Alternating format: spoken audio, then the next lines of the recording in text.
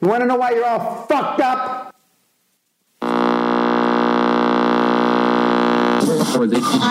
What is nothing? Yeah, that's deep. What in the fuck are we doing here? What is something? That's deep, bro.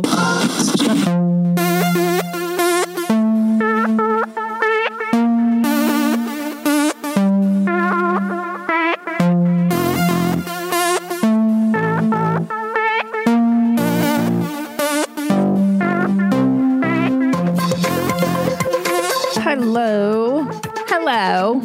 Welcome to That's Deep, Bro. Thank you for downloading this episode. Very exciting. Lots to discuss this week. But first, huge announcement. I am taping my special June 24th. That is June 24th, 2017 in Seattle, Washington. At a place called the Showbox Theater. If you would like to get tickets to see my taping of my 1-hour comedy special, there are 2 shows, 7 and 9:30. You can get your tickets at thousandranch.com or that's deepbropodcast.com. You put in like you're on a list is what they do. They put you on a list and then they'll contact you.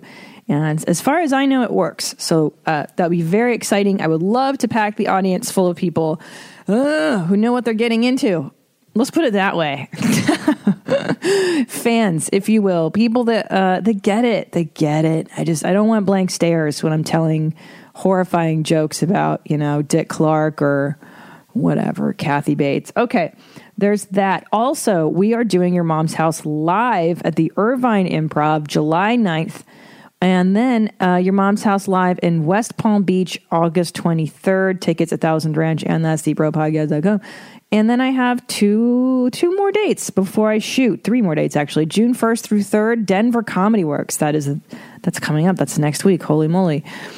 Denver Comedy Works, June 16th and 17th, San Francisco at the Punchline. And then June 22nd, last call. I'm running it one last time at Flappers Comedy Club in Burbank here in the Yoo-Hoo Room, a very small room, very intimate.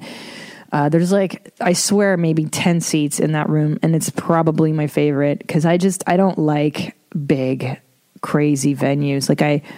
My manager was like, where do you want to shoot this? Do you want to get a theater? Thousands. I was like, no, that's terrible. That is my nightmare, is performing stand-up to lots of people. I've done it before, on other people's tours. Obviously, I don't want to sell thousands of tickets, but it's terrible. I mean, have you ever watched the special filmed at Madison Square Garden? It's fucking abysmal. It's like, how do you even entertain? They have to put your face up on a jumbotron. Good Lord. And I just may as well stay home. Why, you know what I mean? Why go to a comedy show if you can't even see the comic and feel their sweat on your face? Unless you can high five the comic and feel the grunge and the dirt and the scum and the filth and the smell of your neighbor's nachos. I like all that stuff. That's what comedy is for me. So there's that.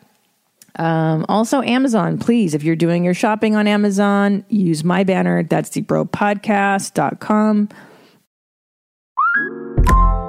Call from mom. Answer it. Call silence. Instacart knows nothing gets between you and the game. That's why they make ordering from your couch easy. Stock up today and get all your groceries for the week delivered in as fast as 30 minutes without missing a minute of the game.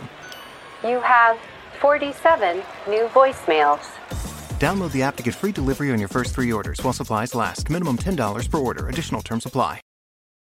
Also, guys, if you didn't hear it, we had Joe Rogan on last week's episode of Your Mom's House. Check that one out. The fantastic, inspirational, tremendous human being that is Joseph Rogan. I don't know who he hasn't inspired to be a better human. I mean, there's really not a lot of people, I think, that are just doing it right and are decent people, and he's definitely one of them. So there you go. All right, let's get into this, guys. Lots to cover, a lot of thoughts. Okay, let's party. Let's do the breeders. I like all the different people. I like sticky everywhere. Look around, you bet I'll be there. Hot metal the sun, pony in the air. Sue and Saints at the fair.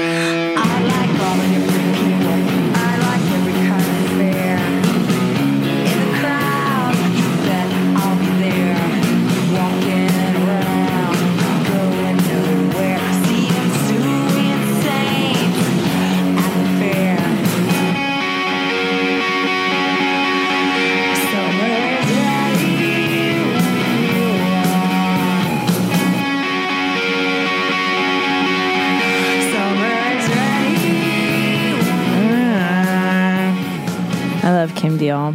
I love her so much. Bro's the breeders. Thank you for watching. That's Deep Bro on YouTube. This is all on YouTube. You guys can see it there. And also, somebody wrote in asking if there was a music playlist for this show. And yes, there is. It's on Spotify. If you search Your Mom's Podcast is the username. And I think the list is called TD, that's Deep Bro, TBD Ultimate Jams. It's super lame, I know. I'll try to find it again. For some reason, Spotify is thinking that I'm in a foreign country and it won't let me log in. It's like, your membership has run out from America. I'm like, what are you talking about? But I put the song, all the stuff together on a Spotify list. Again, TBD Ultimate Jams is the name of the list. And then it's under Your Mom's Podcast. Your Mom's Podcast is the username. So there you go. Good week so far. I can't really complain. My in-laws are visiting, so that's always just tiring, right? House guests. Although we having no house guest policy, actually, we make people stay in hotels. I know. I mean, really, when you think about it, when you have a baby, it's not really a treat for anyone who has to wake up in the middle of the night or wake up at 6 a.m. with you and your child. So kind of do it for everybody's sake. What's wrong with space? What's wrong with boundaries? Nothing is wrong with boundaries. Nothing. And I started swimming again, which is very exciting. I love it because I can actually think and clear my brain. And what I've noticed is that if you don't like to meditate, there are some days I'm like, go fuck yourself with meditation. I'm not even going to do it. But I've realized that about 15 minutes into any physical activity, it's really hard to stay in whatever obsessive mind thing or whatever thing you're going through if your body's moving. It's like, the way my shrink puts it is that there's stuff in your body, like sense memory or whatever stuff, right, that you emotionally take on is in your body. And it comes up. And I feel like exercise is just a great way of like allowing that stuff to get out, right? And meditation's a similar thing. It just kind of boop, boop, boop, gets it all out of you. And I find it really hard to be fired up after about 20 minutes of a good swim. And being out in the fresh air and just looking at trees and looking at birds. And I mean, shit, I encourage I don't know why I don't do it more. It's one of those things where you're like, why don't I like look at the sky more than I do? Why don't I like birds and look at flowers and trees and things more than I do? I know, because most of us are locked inside doing jobs, right? That's how it goes. We're docile bodies. You are trained to sit behind a desk from the time you are in first grade, right? What is that, 6 years old? And then you grow up, and then you sit behind a desk for the rest of your life under lights. It's fantastic. So I try to break that shit up, you know, because I go sit in hotel rooms if I do leave the house. It's not like I'm really out there looking at nature and all that shit. But I had this great revelation today as I was swimming, because last night, you know, when you get like a little blip happens with somebody. I had a little blip with somebody, but not major, just not a major thing, but you know, it was dealt with. We talked about it. And then I found myself obsessing about it all night long. You know, when you do that, where you get into a boop with somebody, and even though it's resolved, the problem, it's fine. Everything's fine. And not that major, right? Not a big deal. And then next thing you know, you're replaying the thing in your mind. Can't sleep. And then what am I going to do about this tomorrow? I've got to take action. I must take action. I must do this. I must do that. I feel guilty. Good night. And I came to the realization as I was swimming today that when that happens, when I have a huge reaction, a huge irrational reaction that becomes an overnight obsession to something very small, and sometimes huge reactions are warranted, right? When you get into like a big fight with somebody that's, you know, possibly life-changing. I'm not talking about that. I'm talking about small things that for some reason just go right to your bullshit, right? It just manages to scratch the wound of something. But at the time when it happens, you don't realize it. That's what I'm trying to say, is that I was so fucking irrationally spun out over this thing that it took a swim for me to go, oh, okay, this is it. I'm in it. I'm in something right now. Like I'm I'm having this big reaction to a small thing because that's the wound. That's a triggering thing. And I hate that word now because everybody's using it, but it really means, and what I've learned over the years, because a lot of people are like, well, how do I know I'm living in the past or living in the present, which is what I talked about last week, right? How do we know that we've cleared up the past enough to be present and to deal with what's happening now? So you know that because you have a big reaction to a small event.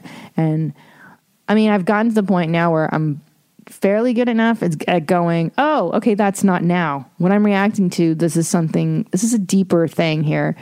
So today as I was swimming, I was like, oh, that's not even about yesterday. I was about 20, 40 years ago, whatever, how many years ago, that was set up way back when. So yeah, I just wanted to share that one for you in case you're like, why am I freaking out over, I don't know, the husband forgot to bring home the pint of milk I asked for. Why am I so mad at him? It's usually not over the milk. It's a much bigger context than that. Also, I saw this woman yesterday. We went to dinner at this really swank restaurant with my in-laws, and everybody looked nice. You know, you're dressed up. And by nice, I mean LA nice, which for me is like a pair of jeans and this exact black sweater. And I was sitting there drinking my glass of wine, enjoying the evening, enjoying the conversation. And man, you know when this happens, when it's just like the heavens part and God drops a little comedic manna in your lap. He just goes, here you go. Here's a lunatic for you to peruse and enjoy, and all of you are going to have a great laugh at the expense of this other human that I've placed in front of you. And so this particular human came walking.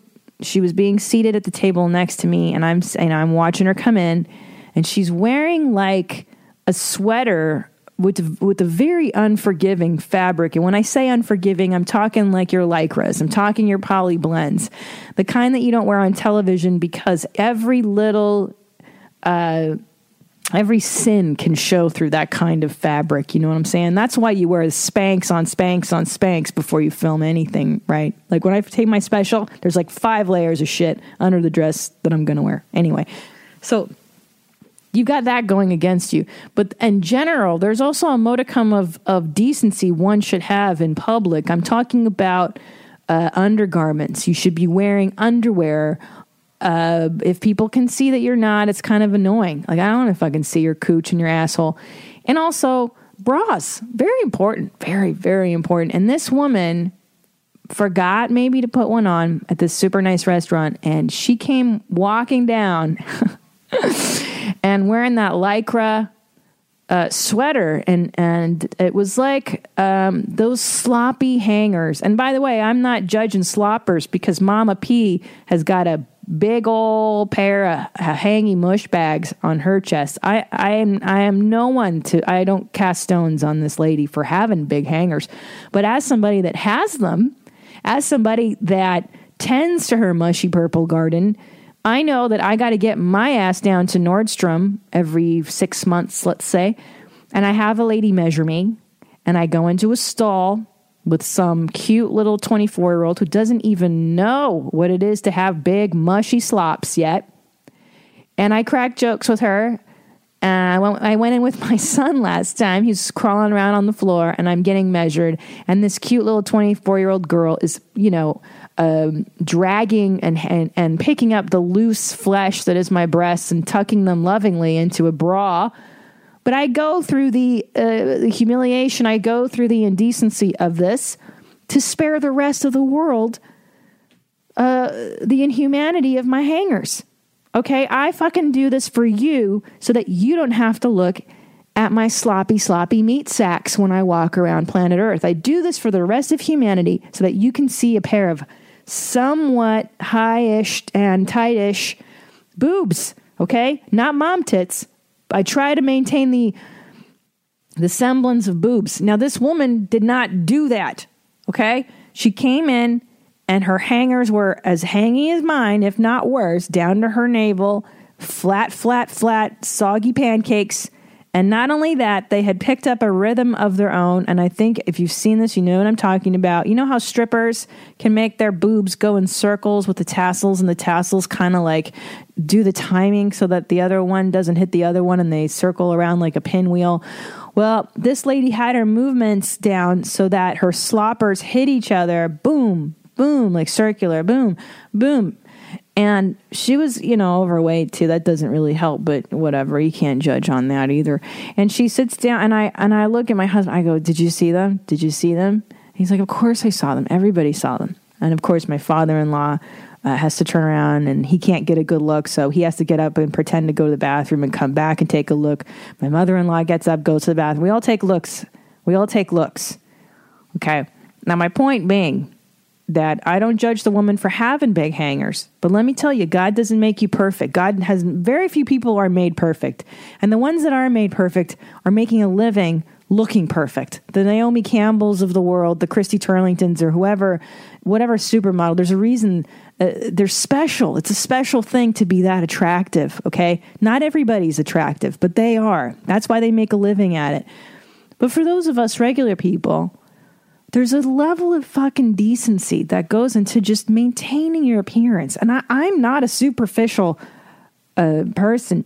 This show is called That's Deep, Bro, because I like to focus on the inner world. But I gotta say, as a fucking public service announcement to the human race, not just women, clean yourself up. For the love of God, put a fucking bra on when you leave your house. Just do it. Just do it for the rest of us. If not you, just so that the other people looking at you aren't so distracted by your tits. And I know being a mom is exhausting and it's hard and it's not, you don't always look fantastic, but man, I'll tell you, it's so funny. Right before I had Ellis, I posted a picture on Instagram like, oh, here's the mom cut that I'm going to get once my son is born. It was like the Kate Gosselin cut. I was joking. Like, you got to cut your hair off when you have a kid. Now, some women do like to do that because it's easier, and I totally understand that. But for me, to me, it was a symbol of throwing in the towel. Like for me personally, I was like, I can't do that to my husband. And I remember a lot of angry women on that one. A lot of angry. Well, you see what it's like to have a newborn. You tell me if you're going to have time to do your hair. Blah, blah, blah. How dare you post that? And here's what happened. The truth was I didn't have time to do my hair. For the first 3 months of my son's life, I was lucky if I got a shower in, and then I would wrap my hair up in a bun. But you know what I fucking did? I put makeup on my face. That's right. Not a lot. I'm not talking like full thing. I put some concealer on, cover up those eye bags. I put a little bit of mascara on, and I shaped my eyebrow. I'm telling you, and a little bit of rouge. Is that what they call it? My mother called it that, on your cheeks. Just so that the people around me didn't have to look at the shell of a woman that I was at the time. You really are so broken after you have a kid, and just to maintain a level of decency, because it's not, and I don't buy it that it's just for you. Do it for yourself. No, that's not why women wear high heels. That's not why we wear nylons and Spanx. It's not for me. It's so that my husband, who looks at me most of the time, doesn't want to vomit into his own mouth. It's for other people's benefit. So what they gaze upon the mess that I am, at least it looks halfway fucking decent. Don't buy this shit. Do it for you. No, do it for other people. Just do them the favor of gazing on you, because you don't really see yourself that much, do you? Also, I wanted to bring up this other point that I thought about this week too, that not everything is your business. I had this thing with somebody who they're having their thing in their life, and I was listening to their problem, and I empathize a lot with people, like maybe too much. And I got home, and I was so upset for this person, and I was talking to my husband about it, and then he got upset for this person, and it just carried on and on and on. And finally I went, don't I have enough shit that I'm fucking worried about, that I got to worry about other people's stuff too? Like, when did I become so important that I have to solve other people's, problems in addition to mine? Because really, I think that is a supreme narcissism on my part, that like I got to feel righteous indignation over someone else's stuff as well as my stuff. Whew. The point being, I feel like we just got to mind our own business. I got to mind my own business. Maybe it's just me.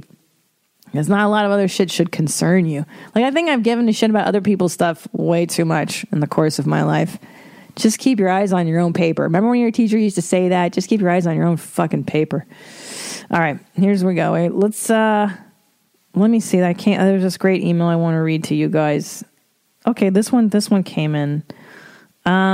This is from Leslie. Okay. Hi, CP. I've been listening to and enjoying your show since February. Thank you very much. By pure coincidence, this is also when I began going to therapy once a week. First timer. So it's been almost 4 months and I'm still feeling stuck and uncomfortable in life and in therapy. I've heard you mention a few times that to get what you need out of therapy, you have to go through some discomfort. But for how long? So kind of comfortable. Okay. I'm not someone who has a history of depression. This is a fairly new experience for me. I suspected that hormones and general midlife malaise were the culprit, so I decided to try therapy to see if it helped. In fact, it's made things worse. I dread my sessions. I don't feel better when I leave. And I haven't experienced what I would consider progress.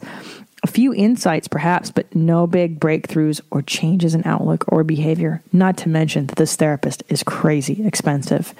If this were someone I was dating, I'd follow my gut and call it off because it's not working. But I can't figure out if I just don't like going through all of this discomfort and I should stick to it, or if it's really not working and I should move on to someone else.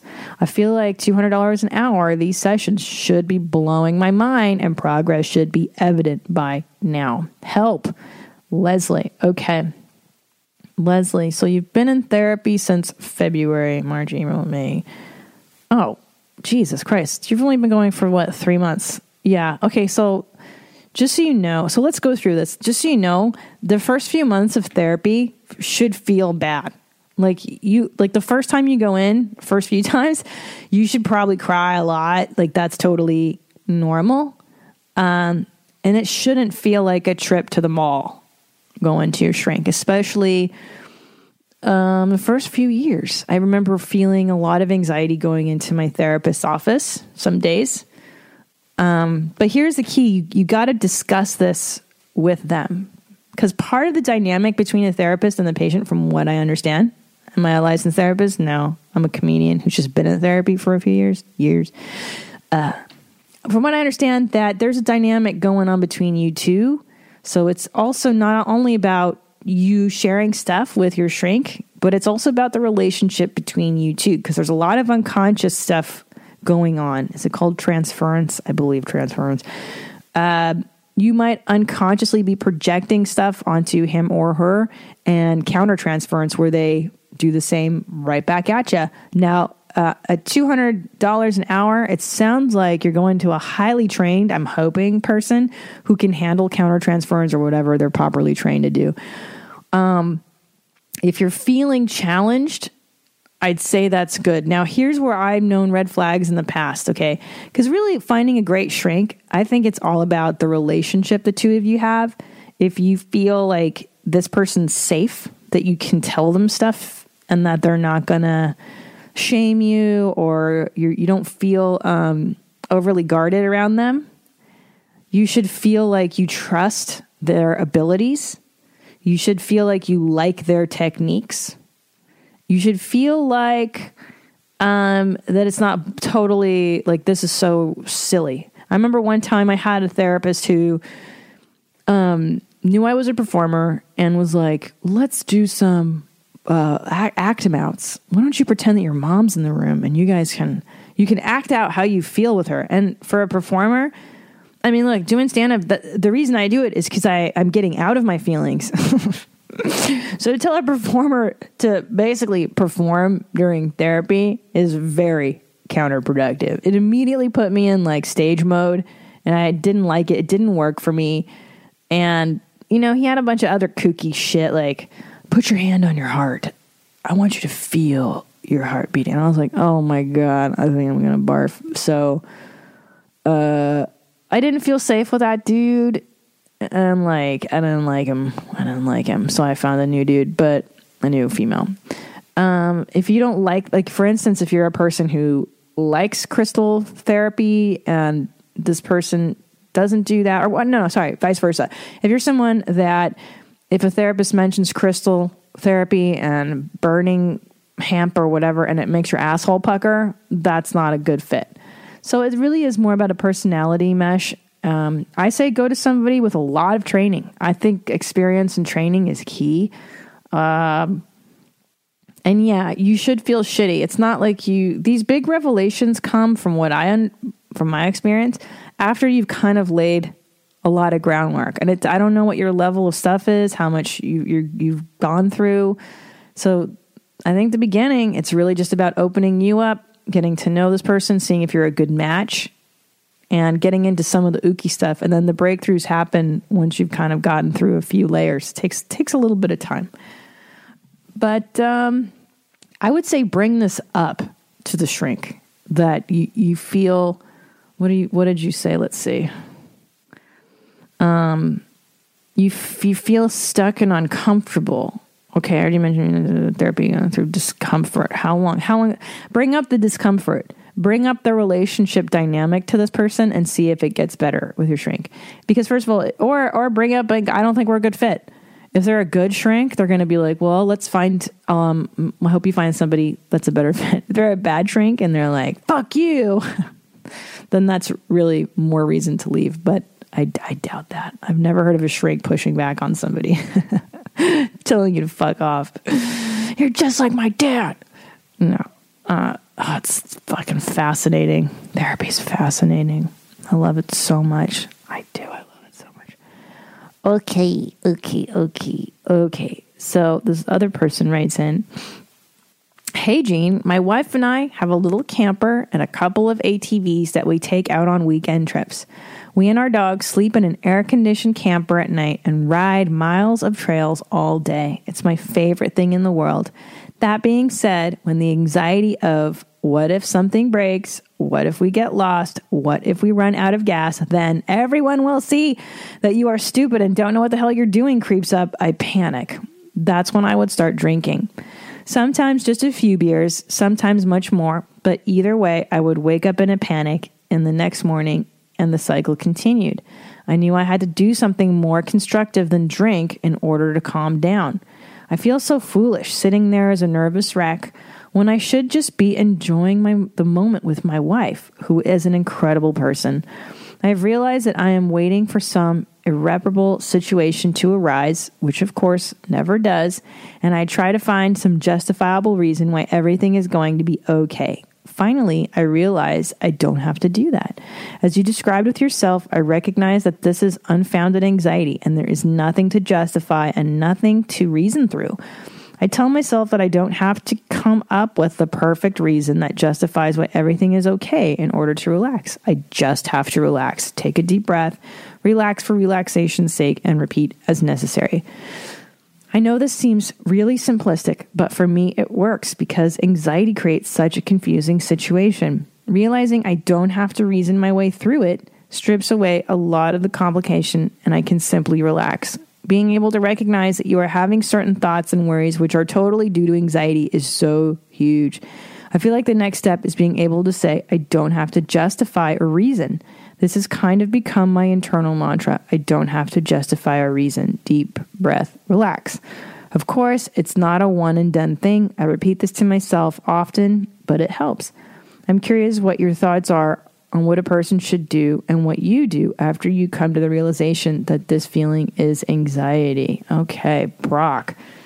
Yeah, dude. It's so funny because sometimes there's anxiety for reasons, right? That's the thing. There's generalized feeling of where we're running anxiety, where I've realized that everything's fine and I'm trying to find something to be anxious about, right? There's that thing of everything's too good right now. When am I not? I haven't counted all the bases, right? I got to prepare for when the next shoe's going to drop. It's going to drop any minute. I know it. Why is everything so good right now? There's that anxiety. And then there's anxiety over a legit thing. So I think it's really important to to differentiate between those two, because sometimes I think we experience anxiety because there's something real happening and we're avoiding it or just not able to feel the feeling of what's going on, right? Like I remember for years when I had a show at night, like a stand-up gig, I would be anxious all day, and for obvious reason. Like I was nervous to do stand-up comedy. Oh God, I just knocked my veneer out. Is it there? See, this is the tragedy of the metal straw. It's keeping my teeth white, and it almost knocked out my teeth too. Oh, that was terrifying. That's the second time in 24 hours I've always knocked my front teeth out. I don't know how many times a week I've asked my husband if my front teeth are still there. Oh, terrible. So find out what kind of anxiety it is, number one. If it's a real thing, what I found helps, for instance, if it is like a show or a speech or whatever you have to give, just allow yourself to be in it. I found that the more I try to push anxiety down, the more I'm like, I'm not anxious.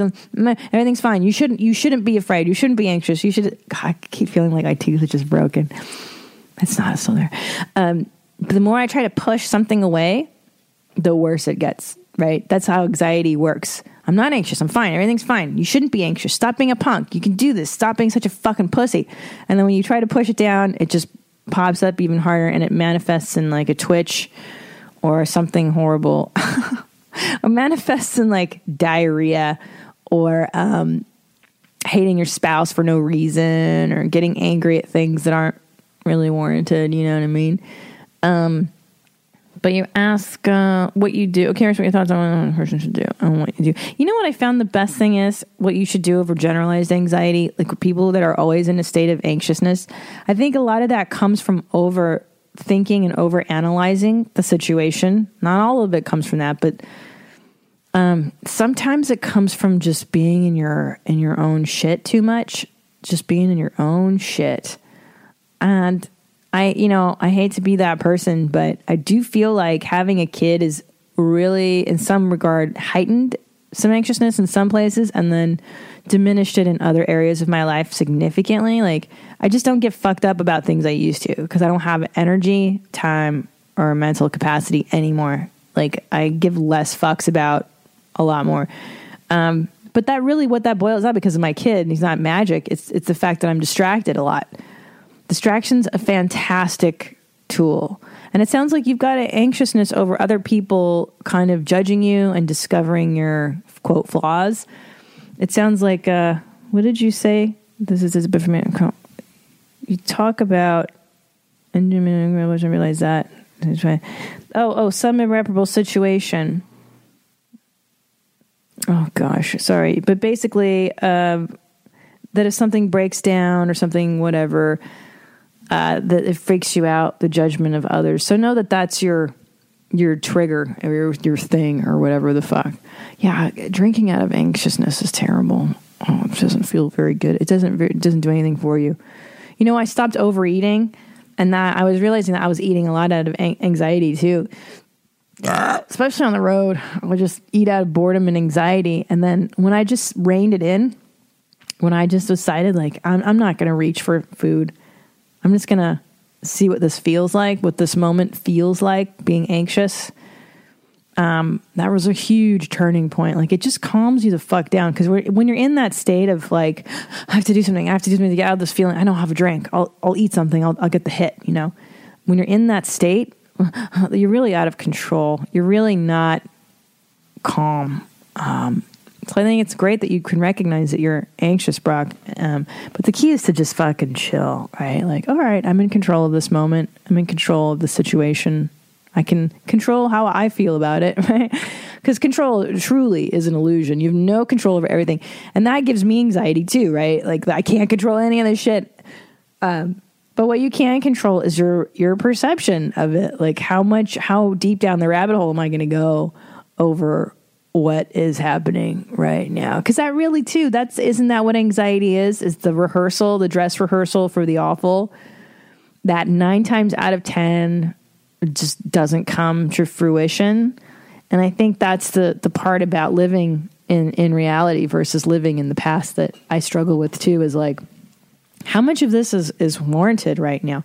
Like I was talking about that overreaction thing to something, like that's usually how you can tell that you're living in the past versus now. Or when your levels are just fucking nutty with anxiety, that's not now. It can't be about now, you know? And I know a lot of people have anxiousness surrounding things like driving or leaving the house. A lot of people have social anxieties like that. But I feel like a lot of that too is what you're telling yourself about the situation, right? A lot of that is the inner dialogue, and a lot of that is living in the past versus the reality of what's happening right now. Like, what's the worst that's going to happen to me right now? It's usually not that fucking bad. Yeah, pot's great too. I wish I could do that. I don't smoke pot anymore, but pot's great for that stuff, you know? I never was a huge drug person ever, but sometimes you got to do a little bit of mother's helper, right, to get through stuff. Ain't nothing wrong with that. Ain't nothing wrong with taking a little bit of something every now and then. You know what I'm saying? Yeah. It's so funny. I wonder if anybody is like, nope, I'm never anxious. Well, that's the thing too. I think that in my mind, because I'm so convinced that everything I do is so bizarre and I'm so great. Like I'm sure I'm not, but I don't know. People told me otherwise. But you know, I guess because I didn't grow up knowing what was, I guess, normal, right? I'm always trying to learn what's normal. How am I supposed to be? Because I don't really know, and I'm discovering it now with raising a human. What things should look like, because things do not look like that for me. And you start to realize that you have all these things, the emotional landscape, right? They're always there. There's anxiety and that passes. There's sadness and then that passes. There's joy and then that passes. And everything kind of passes through you if you let it. And that's the secret. Bam, to all this shit, to this whole fucking ride. And it took me 40 years to goddamn figure it out. Is that it's really about letting it all happen. There's a word that the hippies use, surrender. And that's really a word I've come to become one with in the last 17 months of my life, is just surrender. And by that I mean we have 2 remote controls to the televisions in our house that disappear constantly because of a small person who insists on playing with them, hiding them, putting them in the fridge, throwing them down on the floor. And today my mother-in-law was here and she was asking me for the remote. And I just go, you know what? I don't know where it is. And she's like, what? Aren't you going to look for it? And I said, nope. I've learned that that's kind of futile because I'm in a state of surrender. And I just know that remote will kind of turn up on its own because everything else does in this house. Just as quickly as it disappears and you begin to panic over its disappearance, it magically reappears just as quickly. And that happens with credit cards. My son loves to go through my wallet. Credit cards, remote controls, spatulas, the great spatula disappearances in our home. The great Christina's makeup supply, gone, just gone. My makeup is gone because of this kid. But there's 2 ways. I mean, you can get upset about it all every minute of every fucking day, or you can kind of surrender to the chaos of it and just live in the chaos a little bit more. And it does make it easier. Because toddlers are just fucking chaos, dude. There's no way. And I think had I had a child younger in life, I would not be equipped. I think I would have freaked out a lot more at watching him empty out trash cans and, you know, break everything. And I really give a shit about a lot less, man. You know, that book I was telling you guys about, The Subtle Art of Not Giving a Fuck by Mark Manson. Like, I think that book was kind of a turning point for me when he articulates all the stuff that I've kind of unconsciously been toying with, and he articulates it so wonderfully. Like, oh yeah, I'm giving fucks about things that kind of don't need to be fucked over. And to your point, Brock, earlier too, you know, you're worried about being discovered as being this or that or the other. And really, dude, as I mentioned last week, nobody's even really looking at you. That's the crazy part, is they're just looking at themselves and projecting their own shit onto you. It's really about them. That's the craziest part. So if someone were to shit on you for you doing this or that wrong, it's really not even about you. Oh, that's so crazy. It's never about, it can be. Like I'm saying, I mean, you deliberately hurt somebody and then it really is about you. But, 9 times out of 10, that person's got their own soundtrack, their own anxieties to contend with. They're fucking dealing with their own demons, dude. They ain't worried about you. They ain't worried about you. Shit. You know what I'm saying? You gotta get your life. You gotta get your life. All right. I love this next email too, because I totally get this. This is from Rory. He writes, my wife and I are not religious in any way. However, we made the decision to send our preschool/kindergarten age kids to Catholic school simply because in the area we live, it is the most convenient and cost effective for their ages. Once they are in first grade, they can go to public school, which luckily in our area is excellent. In the meantime, there is attempted religious brainwash going on with my kids. I figured right around the time we decide to debunk Santa and the Tooth Fairy, we can debunk the religious crap being programmed into them as well. Does this make me a sellout? Thanks, Gene. Rory from Erie. P.S. Literally right next to math and spelling, my daughter got an A on her report card for recognizing the Virgin Mary as the Mother of God. Yeah. Well, Rory, no, you're not a sellout. I don't know. Here's the thing. As someone who grew up traditionally Catholic, and at home we did not pray to the Virgin Mary. We were not practicing Catholics. I think your kids pick up on it eventually. Like, hey, dude, I learned this stuff at school, but we don't go to church every Sunday. You don't have to be, and I know the Catholic Church will disagree with me on this, but I feel like you can do things in gradations. It doesn't have to be all or nothing. And your kids will eventually figure it out that you guys are not 100% on board. You won't even have to tell them. I knew it from the minute I was in first grade when I came home and I was super stoked about learning about Jesus on the felt board. They had a little cutout Jesus on the felt board and, Jesus would go on his adventures. And my mother's lack of enthusiasm, I knew that they weren't as down for the JC as I was. But, so what? So what? Because I'll tell you something. Catholic school's kind of great. As somebody who was in Catholic school, maybe I got lucky. I went to some great ones. I really liked it. I really liked the discipline.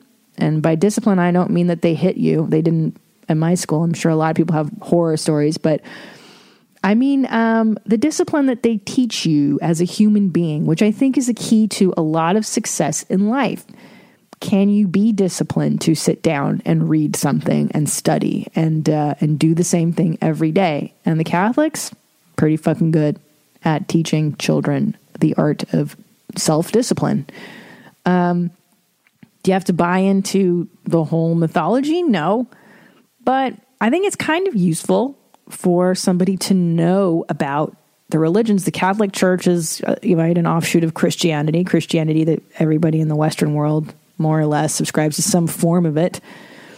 Can't hurt for that kid to know that stuff and then maybe later on decide whether or not they're into it. And like I said, you usually follow your parents' level of religiosity. They usually figure it out on their own. I don't know. I mean, look, don't you know Jews who aren't like 1,000% practicing Jewishness? I grew up around many children who were Jews by tradition, but not by total 100% faith. And I don't think it's particularly scarring. Now, if you were to tell me, hey, this school is terrifying my kid, she comes home crying because she's looking at the crucified Jesus every day in class and the blood and the then I would say, yeah, find another school. But if she seems to dig it, she got an A for knowing that Virgin Mary was the Mother of God, she's kind of digging it. So it doesn't sound like a bad thing to me. It's cost effective, convenient, solid education, and it sounds like it's working. I would say, keep her in. I don't know where you go. Look, in LA, as far as I'm concerned, I grew up in the public system too, and I fucking hated it. So I don't know. I don't know where you live that the public schools are great, but that's good too. Do you know that there are parents who don't tell their kids about Santa or the Tooth Fairy at all, ever? That part fucking scares me. Like, I've heard stories of people who just don't, they consider it lying to their children, so they don't do Santa or the Tooth Fairy, which is like, what? Those are like the only two things in my childhood my parents did follow through on. The Easter Bunny. You know what I mean? Like, everything else kind of, not so much, but I feel like they got that stuff down. Like, they even knew that that was like just silly fun. Santa, just pure fun. Shit. Well, there you go. So, yeah, I don't know. It depends on you too, Rory. What are your if you really are against the church too? Some people really fucking hate religion, then don't do that either. God, I don't know.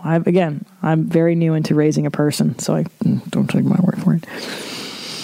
All right, mommies, that's it. I got to go back to my in-laws. I am going to take my mother-in-law to the mall. I mean, the country club. We're gonna go shopping for girl stuff. It's fun. It's nice. It's nice. I will say that I'm very lucky. I do like my in-laws a lot, and I really like hanging out with them. It's cool. I embrace them as my own family. I think that's what you're supposed to do, right? I don't call her mom. I don't feel that comfortable. But maybe that's why we get along, because there isn't the pressure of her being my mom or Top Dog being my father-in-law. You know, I mean my father, sorry. There's no pressure, so you can kind of play with them a little more and be silly. At least I do. I don't know. Oh, Jesus Christ. All right. I'm gonna go get my mall on. Yeah. It's a good day for that. I hope this has been helpful. Please email me. That's deeprowpodcast@gmail.com if you want me to talk about anything, if you have any questions or whatever. Again, I'm not a licensed therapist in any way, shape, or form. I probably should not be even answering your questions, but I do. Just because. It's my life experience. Okay. Have a great week, you guys. And until then, stay deep, bros. Oh. Now what? I don't know. Philosophize with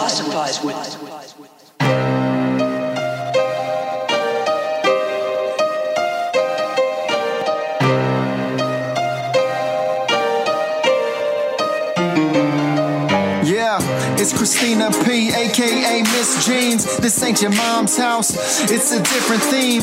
Gotta be critically thinking. Like you caught up at a cocktail party, odd thoughts start to sink in. John Locke, or was it Socrates? Aristotle or Plato, maybe Hippocrates. Got us talking all properly, topically. Just a comedian discussing these philosophies. Serious questions, silly people. What's that? That's deep, bro. It is the ultimate metaphor for life, and you know what that is? What? That's deep, bro. That's deep, bro. That's deep.